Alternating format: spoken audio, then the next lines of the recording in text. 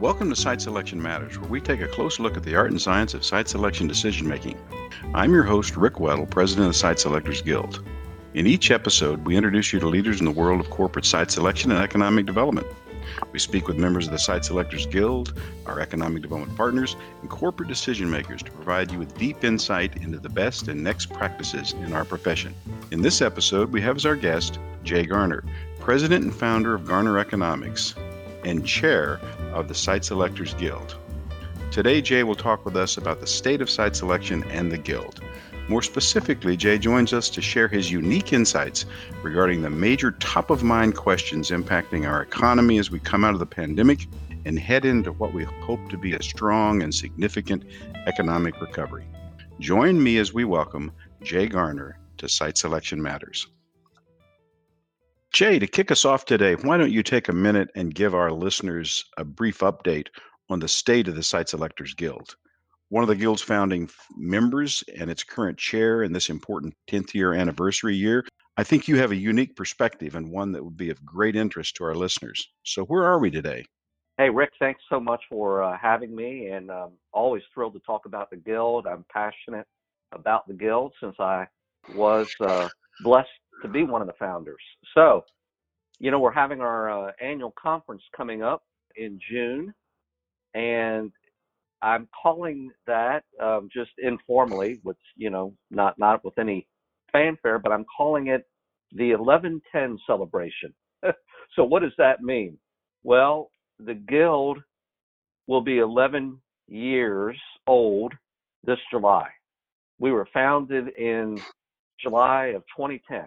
We had our first annual conference in Orlando 10 years ago. So we're basically having the 10th anniversary of our first conference. So that's why I'm, just put a little spin on it. I'm calling it the 1110 celebration. That's really interesting. I mean, that has a nice little alliteration. The Guild's in great shape coming out of this pandemic. It is. A lot of people have helped make it that way, you being one of them, as our president and CEO. When the pandemic hit in March of 2020, we did what any well-managed, well-led organization would do to sustain itself, and we did a pivot. The Guild was basically an organization that relied primarily on our two conferences to sustain itself, our annual conference and another conference, a smaller one that we call the Fall Forum. And those were good, and they still are good, but we needed to diversify our services and our products. And so we created a business plan that we called Guild Forward, and it was a multi-year business plan that did just that. It diversified our product services, and it took it a little step further, and it allowed us to focus on other issues regarding our thought content, thought leadership, and then more of an internal focus on what we call execute effectively. So we added a number of products and services. We added webinars that have been exceptionally well attended. At our in-person conferences, we had a little tool that we called Table Talk, where we got to network with all of the economic development friends that came to our conferences. We started doing that virtually, and that has been a tremendous success, wonderful feedback. We did start offering some in-person small sessions that we call one day, one sector summits, where we focus on a particular industry sector or related sectors. We did that in both Nashville and in San Antonio this year, and we had between 50 and 60 people attend those with 6 Guild members, and that's exactly the size that we wanted to have. And now that we're starting to get out of this horrible pandemic and that the vaccination has been deployed, needs to get deployed more, but we have over 100 million people in the United States, thank goodness, that have been vaccinated. We're going back into larger sessions now, and we're having our Guild conference in June in Orlando, June 10 through 12. We are basically sold out for that. So we'll have about 350 people there, and we're still following all of the protocols and lines to keep it safe. But a lot of, I think, our members, our constituents have been fully vaccinated, and that helps it make it much more appealing to our membership. We are a for-profit entity, and we don't make any excuses about that. We were founded as a for-profit entity, and that's what we're meant to be. And, the Guild actually did very well financially during the pandemic because of the pivot. And so we are a trade association. State of the Guild is excellent.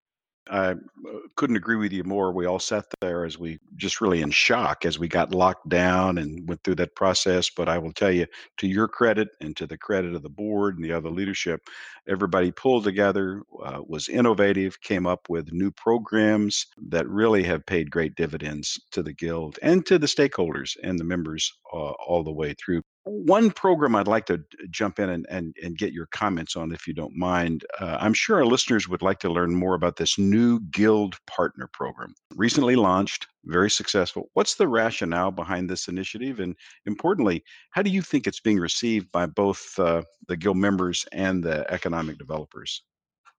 Boy, I'll tell you what, we are excited about Guild Partners. So it was an initiative that was conceptualized, again, as part of our diversification of programs and services of the Guild, but it was meant for us to raise the bar and have long-term sustained dialogue with economic development organizations. And we're calling those people Guild Partners. And so they get certain benefits as a result of being a Guild Partner, which we note on our website. So if the listener wants to know more about Guild Partners, go to SiteSelectorsGuild.com, and they'll see a tab, Guild Partners, to learn more about it. It has been exceptionally well received. We created categories for these economic development groups to participate, and we limit the number within each category. So we have smaller economic development organizations based on budget, mid-size, large size, and then multi-state organizations. So again, we limited the number in each category so that we wouldn't have, let's say, organizations with larger budgets dominate. We wanted to make it fair and equitable for as many economic development organizations as possible to participate. And to date, we've had 88 economic development organizations sign up. So we are thrilled with the response. Well, that's just great, and that's really I think you used the word earlier, pivot. And so pivot applies to Guild Partner Program also because it moves some of the networking from transactional, if you will, or one-offs to a more systemic relationship with You're the exactly Guild. right.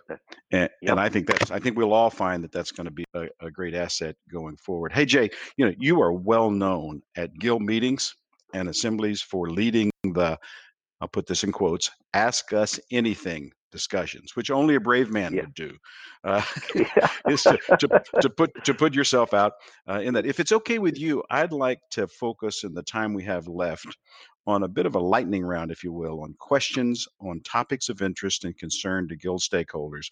We've surveyed some of the ED partners. We've got some feedback from them. We'd just like to kind of run through some quick hits on asking Jay anything. First up, here's a good one. How do rural communities or small communities get on a site selector's radar and get noticed? All right, here we go. Lightning round. Three things. They've got to have product. And when I mean product, I'm talking about the availability of sites and buildings, something that a potential investor can acquire. You have to demonstrate your labor supply, and then you have to communicate those to your audience. And then don't forget, you still have to demonstrate quality of life, quality of place. So listen, I have been around lots of small and rural communities that have great quality of life, great product, and they are able to demonstrate within a 30-minute or 45-minute drive time what their talent supply is. So keep on keeping on with that kind of effort. So being small is not a small community is not a disqualifier. It's just understanding how to position that labor market and that product for the right niche, I guess. That's exactly right. And remember, this last year, as you know, because you helped spearhead it, we surveyed our guild members all the time about what our corporate clients were saying or thinking about investment.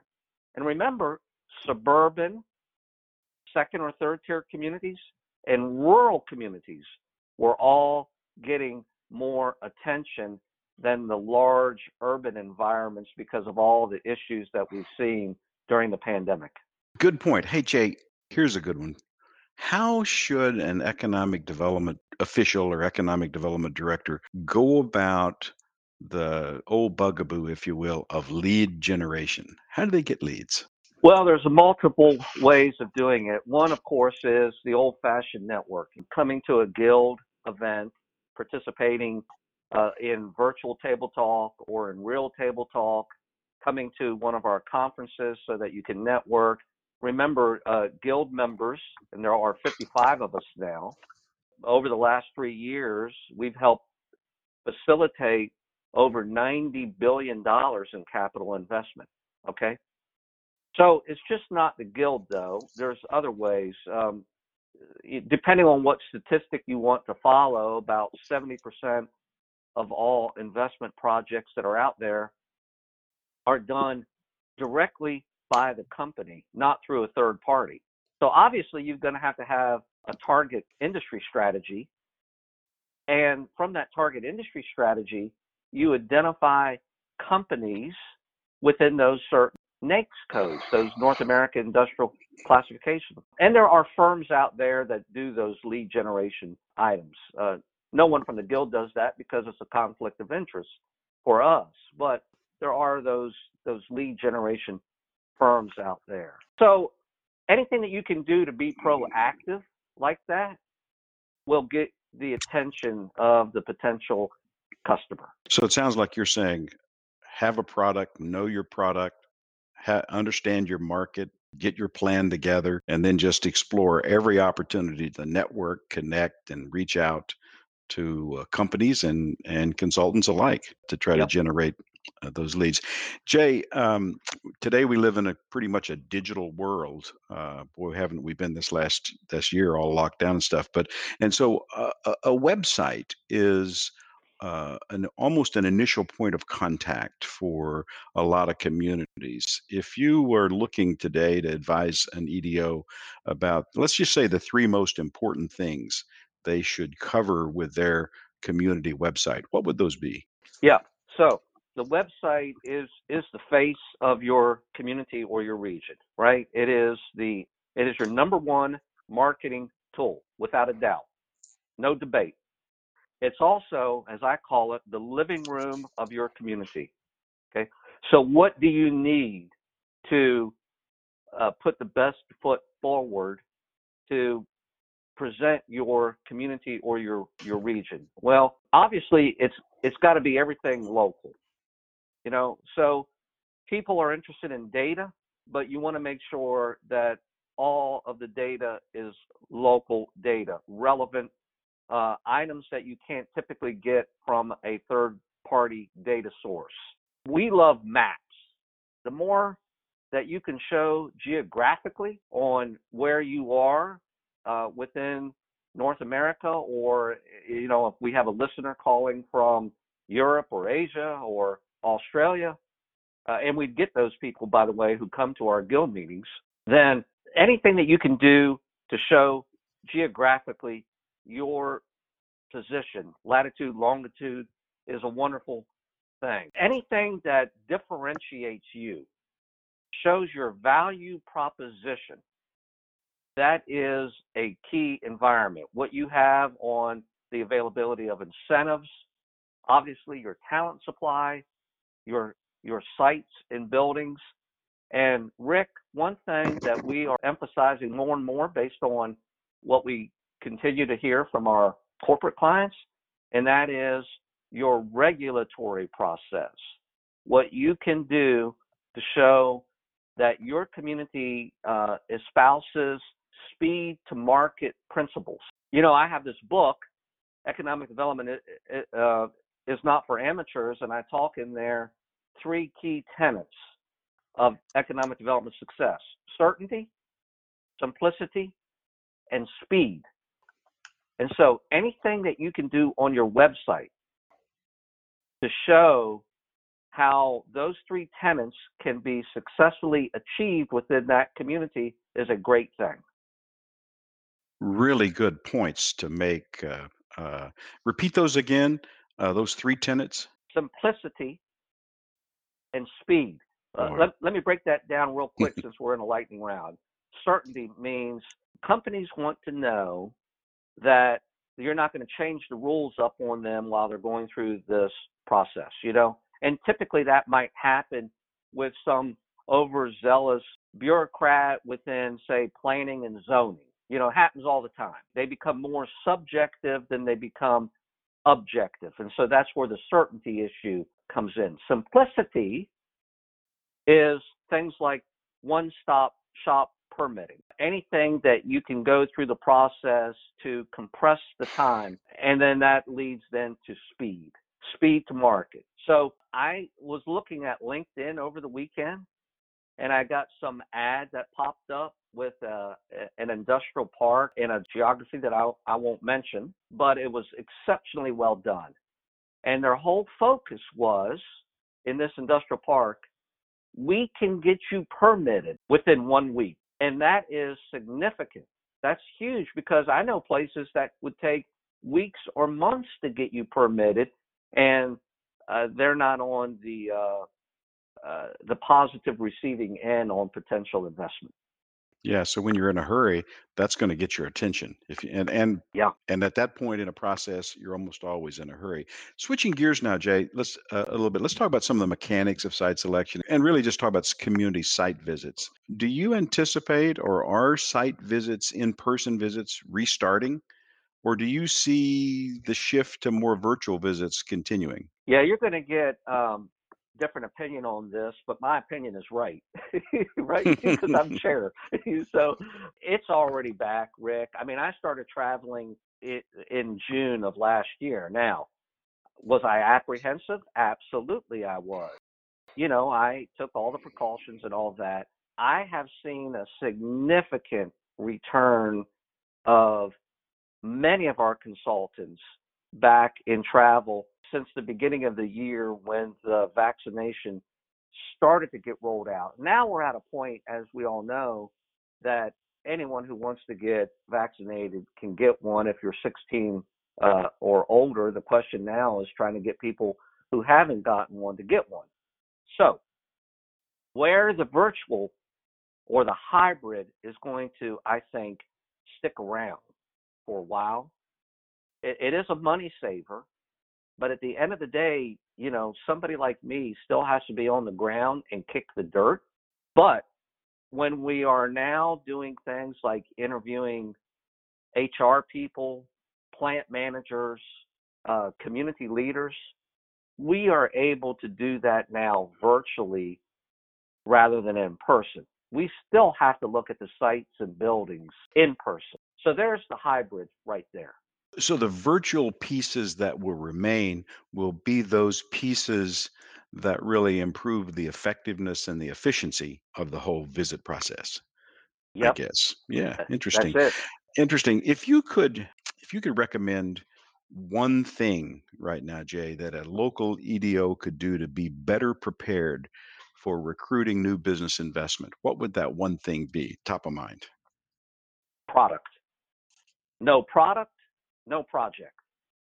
You have to invest in product. Now, all of my economic development friends have been handed a gift, and that gift is called the American Rescue Plan. And there is significant money that's being infused into every county in the United States. There's 3,141, and then every municipality based on size.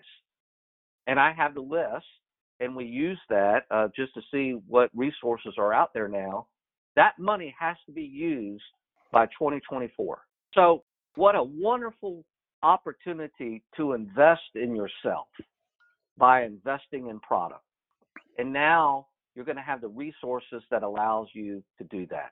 So the best incentive you could possibly have is one you make in yourself, right? to make Absolutely. you make your community more productive. Finally, Jay, what's next on your agenda as you pass the torch to new leadership at the Guild?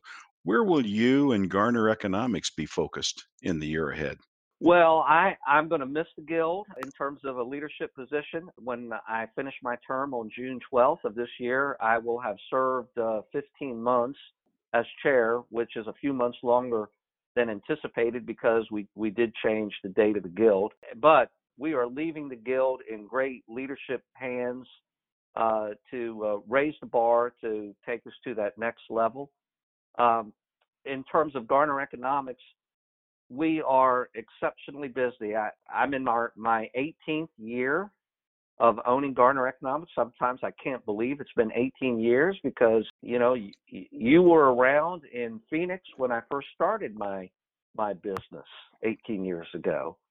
So we are exceptionally busy doing both location advisory projects. We're doing two right now, two at the same time.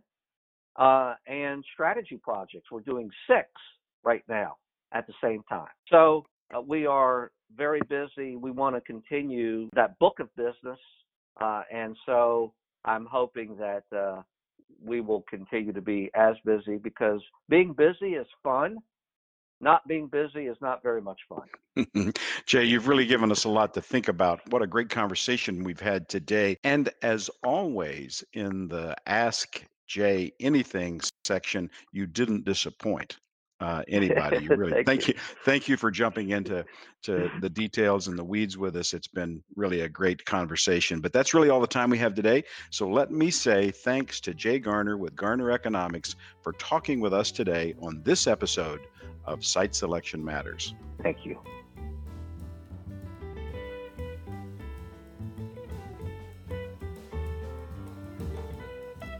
Thanks for listening to this episode of Site Selection Matters, and a special thanks today to Jay Garner for helping us get inside and better understand what's ahead for the site selection and advisory services industry this coming year. What an informative discussion and one that leaves us with a lot to think about. Again, I'm Rick Weddle, President of the Site Selectors Guild. This podcast episode represents my views and the views of my guests, and they do not necessarily represent the views or opinions of the Site Selectors Guild or its membership. We hope you'll subscribe to Site Selection Matters podcasts on Apple Podcasts, Stitcher, Spotify, or wherever you listen to your podcast. We look forward to bringing you some great discussions in the year ahead. Until next time, good day.